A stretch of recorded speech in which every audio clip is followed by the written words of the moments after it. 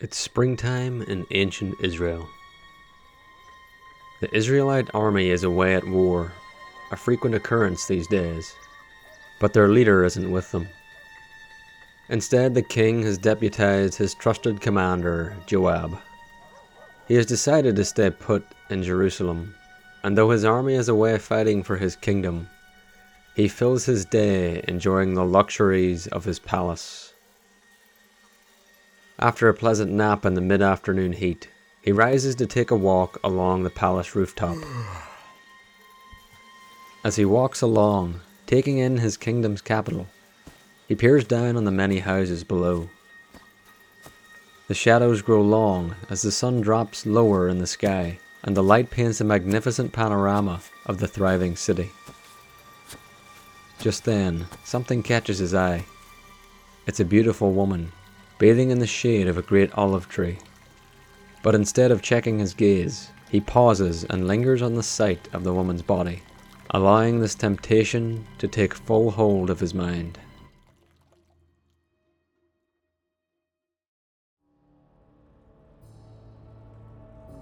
Virtuous Man, a podcast devoted to sharing the lives of men of history, fiction, and today, and the virtues they personify.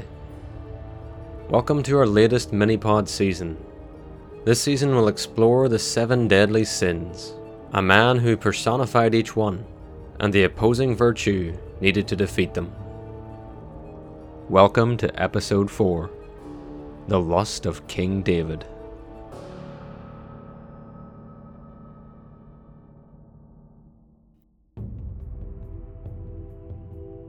A sin is an immoral behavior that one performs in direct opposition to virtue. To every good action, there is an evil action. For every virtue, there is a vice. Both forces work against one another in the hearts and minds of mankind for the benefit and destruction of humanity. Stories of history and fiction have clearly revealed the truth that while every man is capable of great virtue, so too is he capable of unspeakable evil. This duality was famously summarized in what is known as the 7 deadly sins.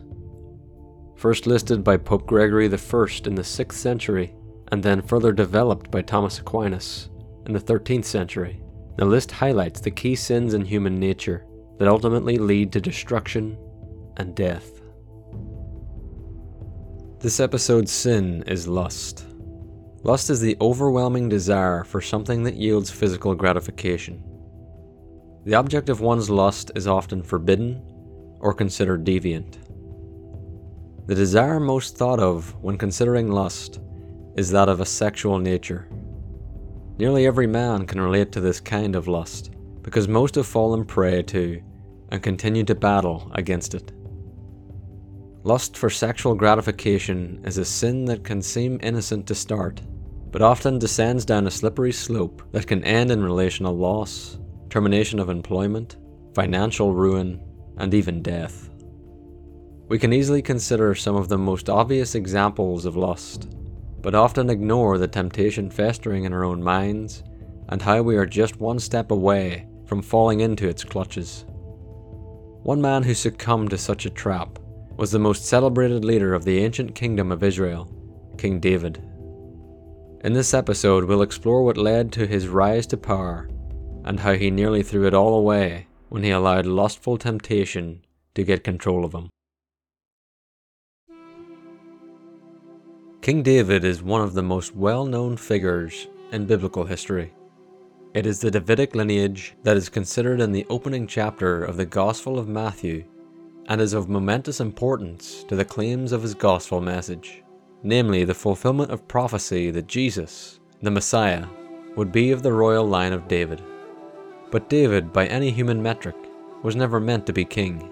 Born in Bethlehem in 1040 BC, he was the youngest of 8 sons to his father Jesse, descendant of Judah and of Ruth. As a boy, David tended to his father's sheep, but he soon received a calling to his destiny as leader of his people. With the first king of Israel falling out of favor with God, the prophet Samuel was asked to find a replacement from the sons of Jesse. The prophet was told to not consider his appearance or height, but to look at the heart. After passing up Jesse's 7 eldest sons, David was summoned from the fields and anointed future king of Israel, and it was said that the Lord's favor came powerfully upon him. After his anointing, David met King Saul for the first time. Saul had fallen into a state of turmoil from what the Bible describes as an evil spirit that tormented him, and David was summoned to play music for the king. David was known as a skillful player of the lyre, and after playing for King Saul and calming his spirit, David gained favor and was made an armor bearer to the king. Then came his run-in with a giant. The Israelites under King Saul had met the Philistines on the battlefields in the valley of Elah in Judah. The Philistines had consistently been a thorn in the side of the nation of Israel, and each army had occupied a hill on either side of the valley and made camp to await the coming battle.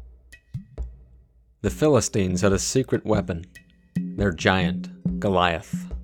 Standing at a staggering 9.5 feet tall, he was coated in 100 pounds of bronze armor and wielded a spear with a 15-pound iron point. Goliath stood atop the Philistine hill and shouted a challenge to the quivering Israelites. "This day I defy the armies of Israel. Give me a man and let us fight each other."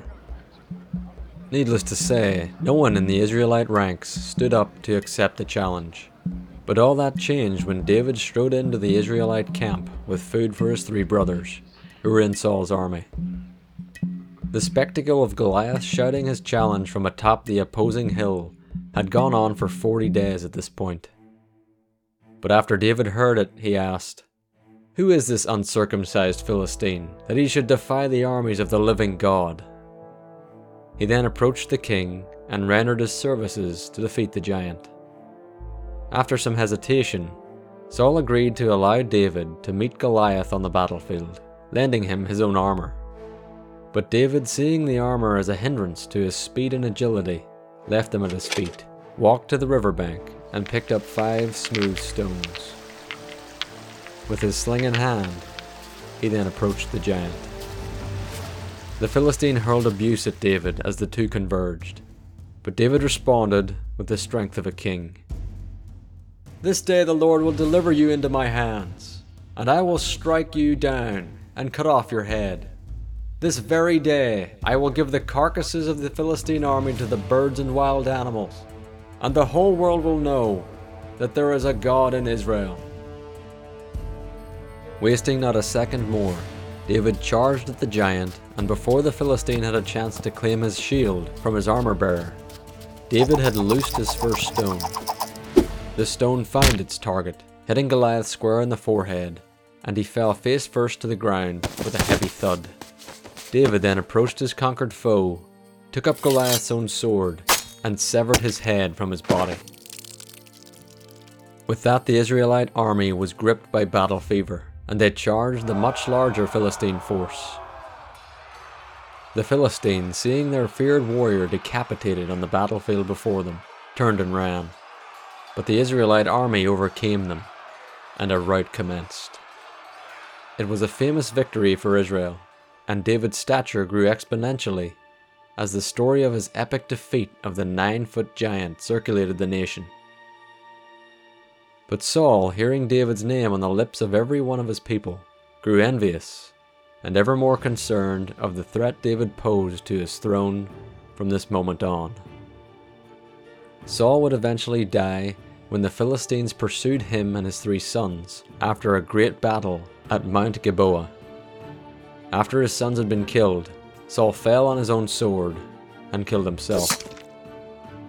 The path to the throne of Israel now lay wide open for one man, and at Hebron David was made king of the tribe of Judah.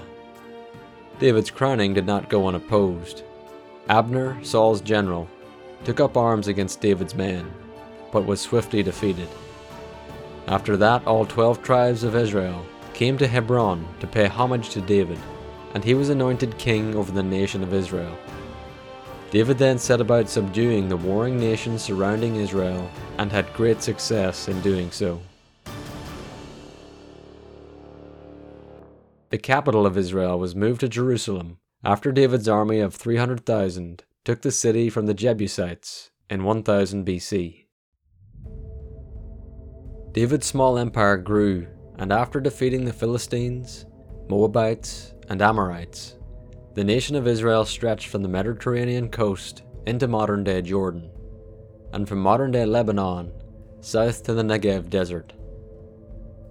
David's faith, courage, leadership, and humility had labelled him a man of virtue to his people.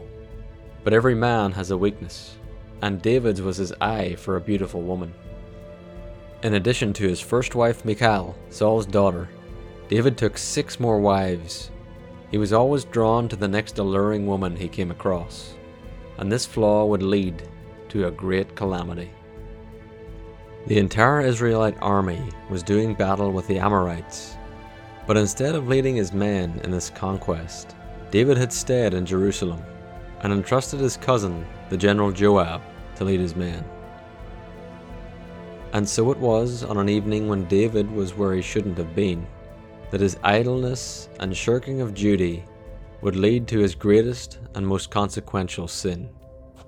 As he walked along his rooftop palace, gazing down at the gem of his kingdom, his eye met with the figure of a beautiful woman. She was bathing, but instead of turning his gaze from her nude body, David chose to linger on the sight. Not being able to get the seductive image out of his mind, David then called one of his servants and asked him to seek out the woman. Upon hearing her name was Bathsheba, he sent her an invitation to meet with him in his palace. With her husband Uriah away at battle, Bathsheba met with David. And alone, without anyone to hold him accountable to his kingly role, nor his moral calling as God's anointed, David succumbed to the temptation of this beautiful woman. With a burning lust that he had fed and cultivated within himself, he slept with Bathsheba. Not long after their encounter, Bathsheba sent word to David saying, "I'm pregnant." And this is where David descended down a path of utter devastation. With the sin already committed, David doubled down and made the devastating assumption so many since him have made, that a sin can be undone through another sin, and another, and yet another. David sought to cover the whole thing up. He sent word for Joab at the front to send Bathsheba's husband home on leave. Knowing what all men crave after a long stint away from the comforts of home, David cleverly implored Uriah to go home to his wife for the night. But David had not accounted for the character of this Hittite. Uriah was a man of integrity, with an intense sense of duty to his fellow brothers in arms, and instead of allowing himself to indulge in the pleasures that were rightly his, he remained at the palace and slept at its entrance instead. When confronted by David the following day, Uriah responded, "How could I go home to my house, to eat and drink and make love to my wife? As surely as you live, I will not do such a thing." And so David tried again. That evening, he invited Uriah to partake at the king's table. Having purposefully kept the wine flowing into Uriah's cup, David ensured he was drunk by the night's end, and he again implored him to head home to his wife. But even under the influence of alcohol, Uriah remained steadfast in his convictions. After David heard that Uriah again slept outside the palace, he sent a letter back to Joab with Uriah, stating this: "Put Uriah out in the front, where the fighting is fiercest. Then withdraw from him, so he will be struck down and die." David's lust, which was conceived by the failure to turn his gaze, which then gave birth to adultery with a married woman, which then gave birth to plans of lies and deceit against her unsuspecting husband, had now culminated in calls for the murder of an innocent man. Joab acquiesced to David's command, and as the Amorite defenders came out against his men, with Uriah at the front of the assault, many succumbed to Amorite arrows at the city gates, and among them was Uriah the Hittite. David, hearing of Uriah's demise, thought his crafty plan had worked, and he took the widow Bathsheba as his 8th wife. But David's sin had not gone unnoticed. The Lord was greatly displeased with David, and his seemingly secret sin was soon exposed by the prophet Nathan. There were 2 men in a certain town, one rich and the other poor. Now a traveler came to the rich man, but the rich man refrained from taking one of his own sheep or cattle to prepare a meal for the traveler who had come to him. Instead, he took the ewe lamb that belonged to the poor man and prepared it for the one who had come to him. Upon hearing Nathan's parable, David flew into a rage. "The man who did this must die, because he did such a thing with no pity." Nathan replied, "You are that man." David then confessed, "I have sinned before God." Sadly, there would be another innocent victim of David's lust. Bathsheba gave birth to the son conceived by their adultery, but soon after he became ill, and on the 7th day after birth, the baby died. The death of his son broke David, and he confessed his sin to God. He repented, and in the end he was forgiven. It is believed that it was at this time when he penned the famous words of Psalm 51.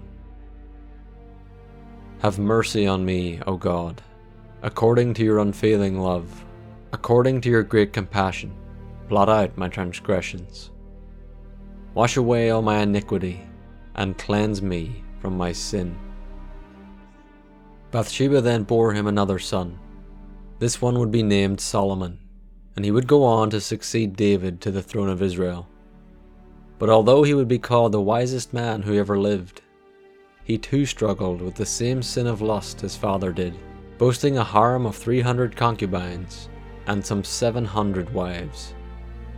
Solomon would later chronicle the folly of this life of sexual overindulgence in his wisdom book, Ecclesiastes. David was a man after God's own heart.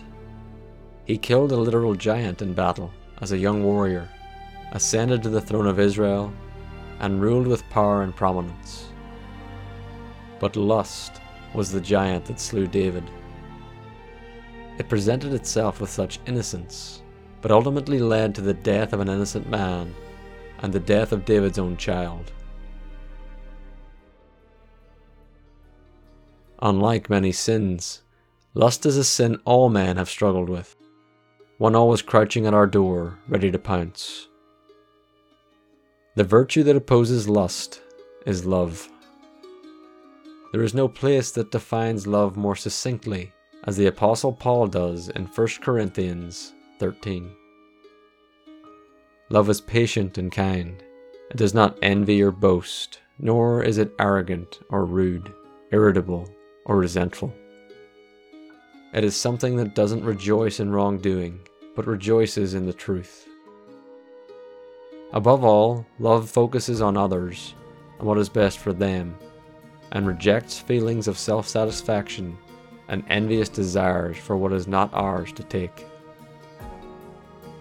King David was redeemed, and he finished his life writing some of the most influential poetry in history, some of which fill the pages of the Old Testament book of Psalms.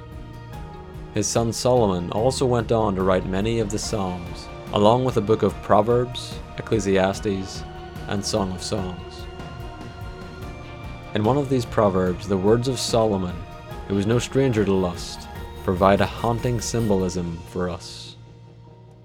Can a man scoop fire into his lap without his clothes being burned? Can a man walk on hot coals without his feet being scorched? So is he who sleeps with another man's wife. No one who touches her will go unpunished.